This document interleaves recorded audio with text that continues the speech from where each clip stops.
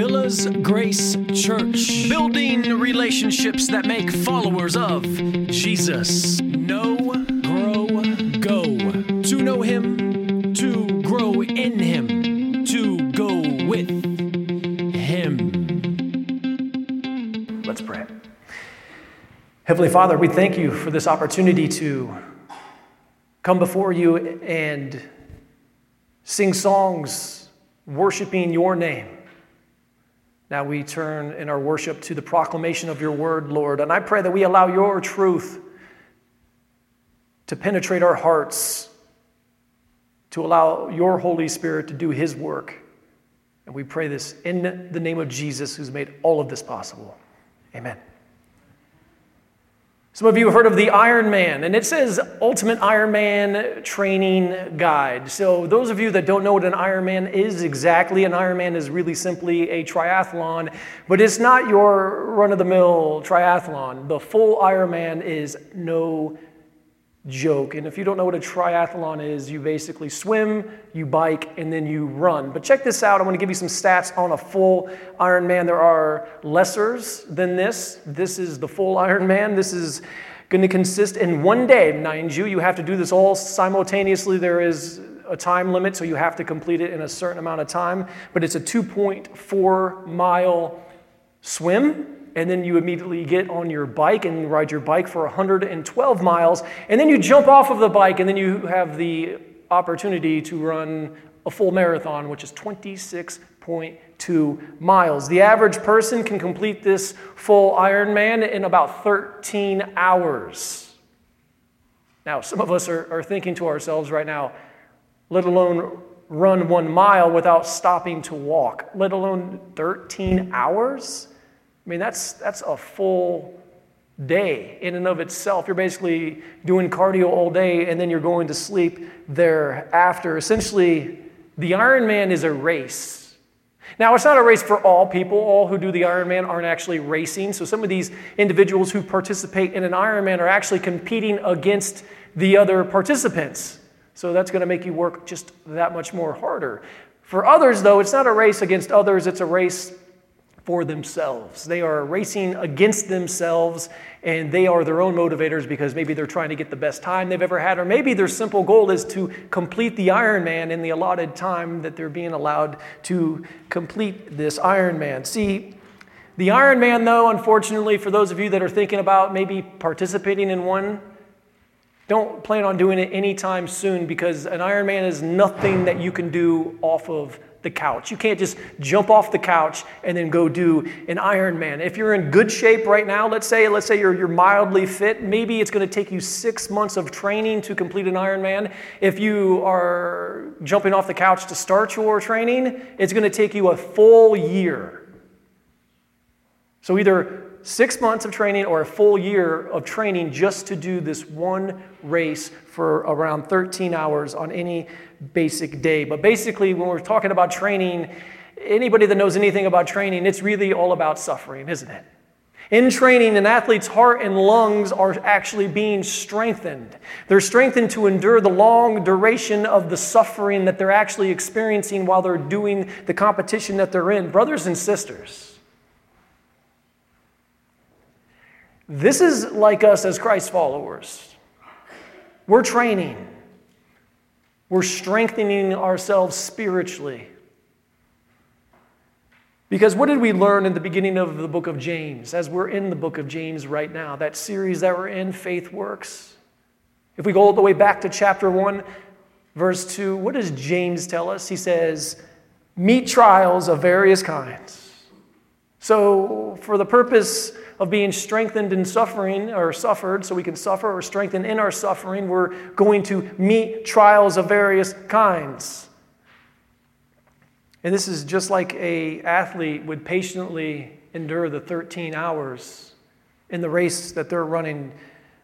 We as Christians to be patiently suffering, awaiting the return of Jesus, because after all, we should all be running our own race alongside the Lord. And this brings us to the title of our sermon this morning. That title is this: Patience while Suffering. Patience while suffering. Today we're going to be in James. We are getting close to wrapping up James. We're in the 5th chapter. We're looking specifically at verses 7 through 12 this morning. But last week we can't forget what we discussed. We discussed the appropriate and inappropriate uses of wealth. We determined that wealth and having money isn't necessarily wrong or sinful, but there are appropriate ways and inappropriate ways to use your wealth. We concluded that we concluded that eternal, that's more important, eternal investing produces everlasting yields. It is good to invest your money to get a yield back. But the best way that we can ever invest are in things that are eternal, so everlasting yields can be received. We invest our wealth, and we determined that wealth is any excess beyond our basic needs. Sometimes we think wealth are just those who can afford the house on the hill with the fancy car. That's not wealth. Wealth is anything beyond when your basic needs are met. So it doesn't matter if it's 1 cent or a gazillion dollars. It is what you do with what's left over that the Lord has entrusted you with. And the whole key is to take that money and invest it in ministries that share the gospel of Jesus Christ. Today we're going to realize that suffering is not an option. And that's why we talked about going back to the beginning of James chapter 1. In fact, we are already looking at James 1:2, where it says, "Count it all joy, my brothers, when you meet trials of various kinds." You're going to meet trials of various kinds. You cannot dodge your way around that problem. So when we do, we are to exercise, as we see this morning on the title of our sermon, patience while suffering. We're going to be encouraged today to be in a position to remain steadfast, all while upholding respect. And this is important because this is how we're going to end this morning. All while you're suffering the whole time, at the very end, upholding respect for the name of the Lord. Let's get into our text this morning and see exactly what James has for us from the 5th chapter, verses 7 through 12. "Be patient, therefore, brothers, until the coming of the Lord. See how the farmer waits for the precious fruit of the earth, being patient about it, until it receives the early and late rains. You also, be patient. Establish your hearts, for the coming of the Lord is at hand. Do not grumble against one another, brothers, so that you may not be judged. Behold, the judge is standing at the door. As an example of suffering and patience, brothers, take the prophets who spoke in the name of the Lord. Behold, we consider those blessed who remain steadfast. You have heard of the steadfastness of Job, and you have seen the purpose of the Lord, how the Lord is compassionate and merciful. But above all, my brothers, do not swear, either by heaven or by earth or by any other oath, but let your yes be yes and your no be no, so that you may not fall under condemnation." Amen. As we look at these verses this morning, we're going to go ahead and put them into this one sentence. Now, this one sentence isn't going to make complete and absolute sense out the gate, but as we continue on, this sentence will make more sense. And that sentence states this: suffering is temporary for those who've established their hearts for eternity. Suffering is temporary for those who've established their hearts for eternity. Now, really, when you look at this sentence, you could just kind of make a note and say, this is a motivational sentence. This should motivate you. It should motivate you that suffering is only temporary for those who have established their hearts for eternity. Now, let's go ahead and get back into this text and see why this is true, because we start off with this: be patient. James says, be patient. See, this is the exact same as saying, be patient as in long suffering. Has the exact same concept. Now, it says, be patient, therefore. And now, when we get into the text and we ever see a therefore, we always ask the question, why is the therefore, therefore? Or what's the therefore, therefore? We can't forget last week when we started chapter 5 of James in verses 1 through 6. It was the oppressors. They were the one who misused their wealth. But today it's a little bit different. He's saying, see these guys that misuse their wealth? Therefore, those of you who are not going to misuse your wealth. Today is about the oppressed who exercise patience. That's what today is all about. What does it say? Until the coming of the Lord. So, have you ever been treated unjustly? I mean, really, come on. Do you think you've been treated unjustly?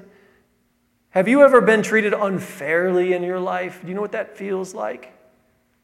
Have you ever been discouraged ever in life? If you can answer yes to any of those three simple questions, James is reminding us to what? Be patient. Because Jesus is coming. Now, we have this nice little illustration that James has actually provided for us. What does he say? See how the farmer waits. So the real encouragement in this statement is that the adjective there that we see, precious. That is the real encouragement, in my opinion. Because it says precious fruit. Now, the fruit of our suffering is precious. But what we need to remember is this. The coming of the Lord is what's actually precious. And that is what's so important. And it's like what it says here, the farmer being patient about it until it receives the early and late rains. Brothers and sisters, long suffering is part of being a Christian. If you claim to be a Christian, if you claim to be a Christ follower, then you should already know that long suffering or just suffering in general is part of the territory. It comes with the territory of claiming to be a Christian. For some reason, many think that they come to the Lord and then all of a sudden their life is going to be easier. But if you've been walking with the Lord for any amount of time, you've realized that it is not easy. And if this wasn't the case, then why would the return of Jesus be so precious? See, if you suffer and then you get to that goal line, that end line, that finish line, that checkered line, it's that much sweeter. It's those who are wicked with their wealth, like we saw last week. Those are the ones that want to prolong their days on this earth. They are the ones that want to delay the coming of Christ because they're not suffering. And see, what do? We sit back, don't we? We sit back, we're the outside looking in, and we see what they have, and we think to ourselves, well, if I just had that. I even had a guy this week tell me, well, if I won the lottery, and let me just fill you in here, I'm not going to play the lottery, and I would hope you don't either. But he said, if I won the lottery, I would just want enough to pay my bills off. And then what's next? What? You just paid off your bills? You think that's going to solve your problems?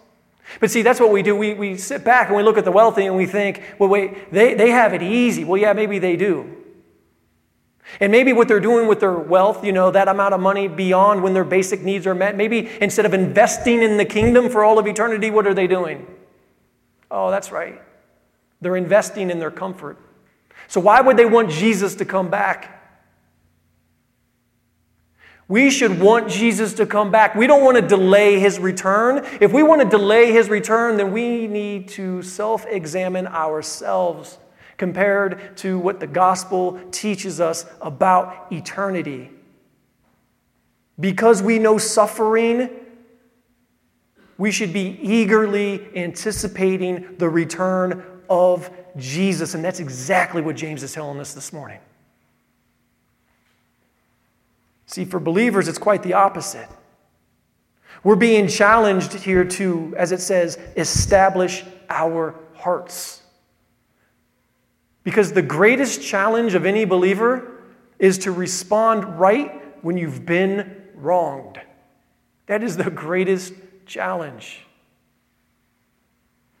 So, the question I think we could ask ourselves at this point is this: how do we establish our hearts? So, I would say it's simple. It's really the same way a triathlete would train for an Ironman. See, establish has the same meaning as the word strengthen. He's telling us to strengthen our hearts. A triathlete will strengthen their heart, will strengthen their lungs for the race that they have to race. Because why? Because they know race day is coming. It doesn't matter if they're 6 months out or they're in the 11th month of the 12th for that race. They know that eventually that race day is coming. And what do we know, church? We know, as it says here, the coming of the Lord is at hand. Which is why in verse 9 it says, do not grumble against one another. This is the same as saying, do not be a fault finder. Don't find fault in others. Don't be critical of others. Both of which lead to resentment. Both of which will tear apart the fellowship of a church. Brothers and sisters, the judge is standing at the door, as it says.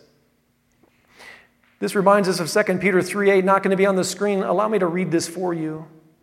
But do not overlook this one fact, beloved, that the Lord one day is 1,000 years, and 1,000 years as one day.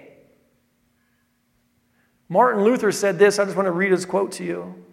I preach as though Christ died yesterday, arose from the dead today, and is coming back tomorrow. Robert Moffat said this. We have all eternity to celebrate our victories, but one short hour before sunset in which to win them. Judgment is coming for all of us. We don't want to be caught infighting when judgment comes, especially because we know that will be the return of Jesus. So in verses 10 and 11, we continue on and we see James provide a practical example of patience while suffering. We have some examples to draw from the Bible here. And we would look no further first than Old Testament prophets and Job, as mentioned. See, the prophet Jeremiah had already established his heart. We know this is true because he was wrongly imprisoned by King Zedekiah, and he was left in this muddy prison to die. Jeremiah, the whole time, we do not see this in the text. We do not see Jeremiah do the one thing that connects us with what we see the encouragement in from James. We don't see him complain about God to his captors. He doesn't blame God for the situation that he's in. So when finally summoned by King Zedekiah, Jeremiah was, since he didn't complain about God to his captors, what do we see him do in Jeremiah 38:20? Allow me to read this for you. Jeremiah said, you shall not be given to them.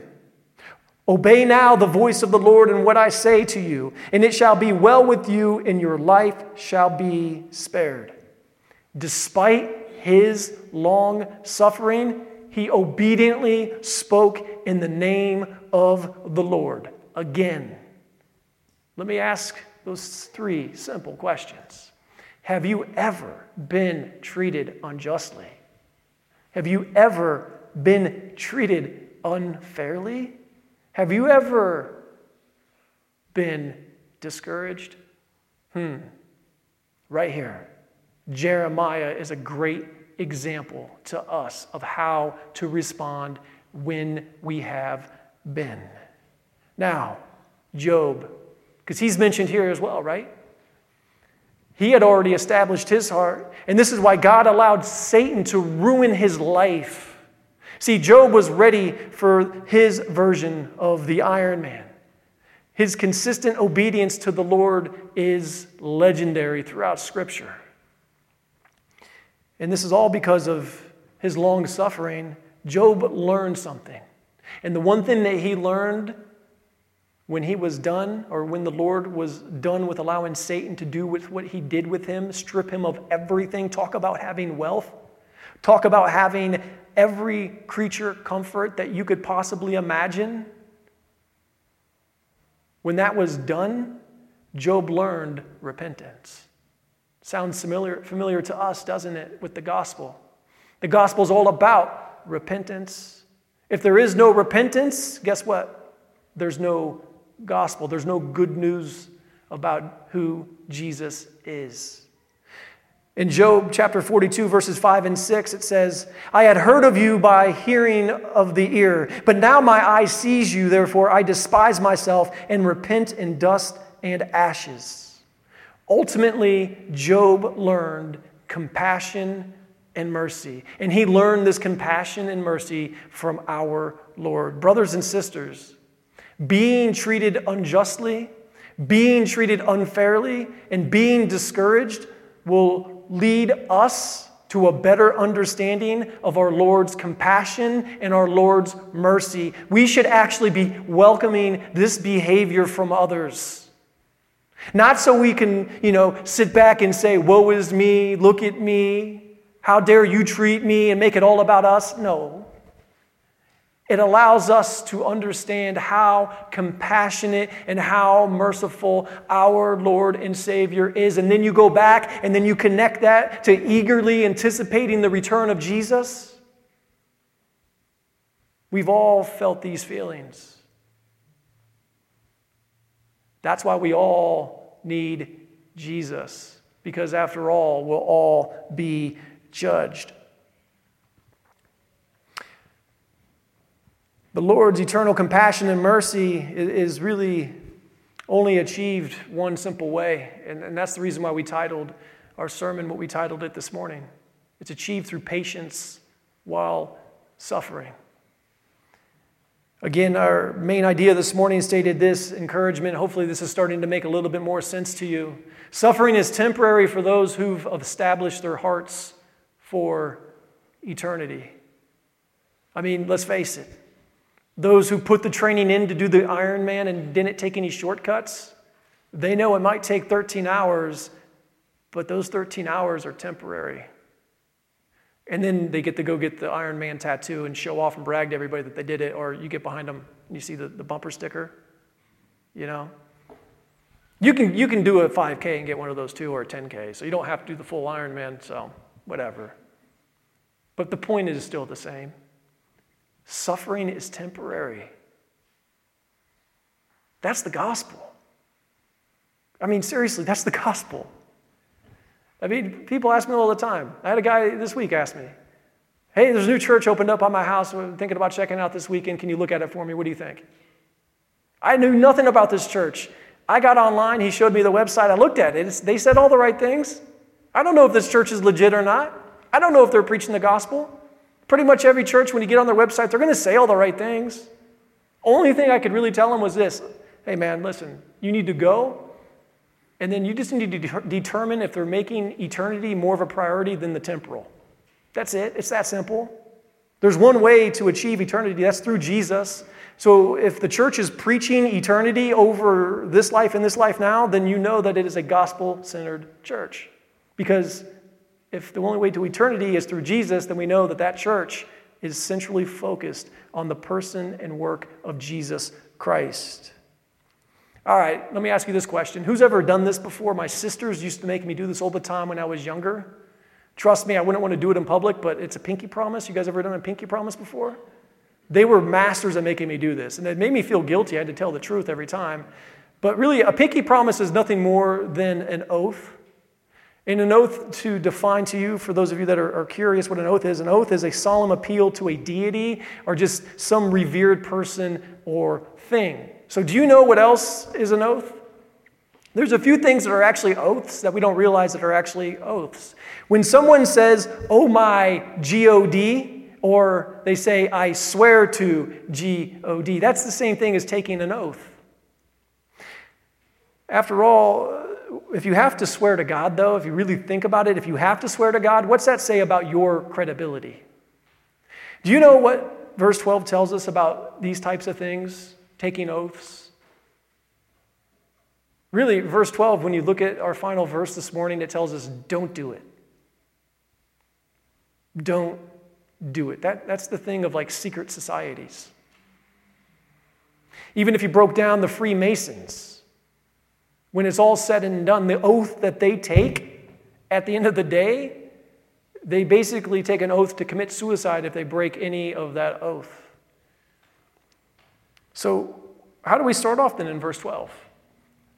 But above all, Not that swearing an oath is more sinful than any other sin. It's not the most sinful sin that a sinner can sin. I'm not saying that. That's not what we're seeing. But this has the same idea as verse 9 where it says, do not grumble against one another. So when verse 12 says what it says, do not swear either by heaven or by earth or by any other oath. Let your yes be yes and your no be no. What James is really saying, he's already told us don't grumble against one another. But what he's really saying here is don't grumble against God. Which is why he already gave us the example of Jeremiah. Jeremiah and Job had every opportunity to grumble and complain about what God had done to them, but they didn't. They still showed respect for the name of the Lord. So this is what I do when I want to know where someone is at with their walk with the Lord, and it's really simple, and we all can actually do the same. I listen. Just listen. Listen to what people are actually saying. It's the easiest way to know where they're at with their walk with the Lord. So as Joe comes up and joins me and we wrap up this morning, brothers and sisters, when we swear by heaven or by earth or by any other oath, we actually put a curse on our own head. That's really what we're doing. Basically, we're attesting the same truth that we're calling God to witness. And we're doing this by invoking God's punishment by violating our very own word, all for trying to convince someone else that we're telling the truth. Brothers and sisters, an oath is never necessary. Now, there's a few exceptions to the rule that are basically the same as an oath, but it's an eternal established oath in the gospel. And one thing I would think of would be your marriage covenant. That would be an exception to the rule, but other than that, there's no need. And the reason why we can say this is because God already knows our heart. And mankind will too if they only listen.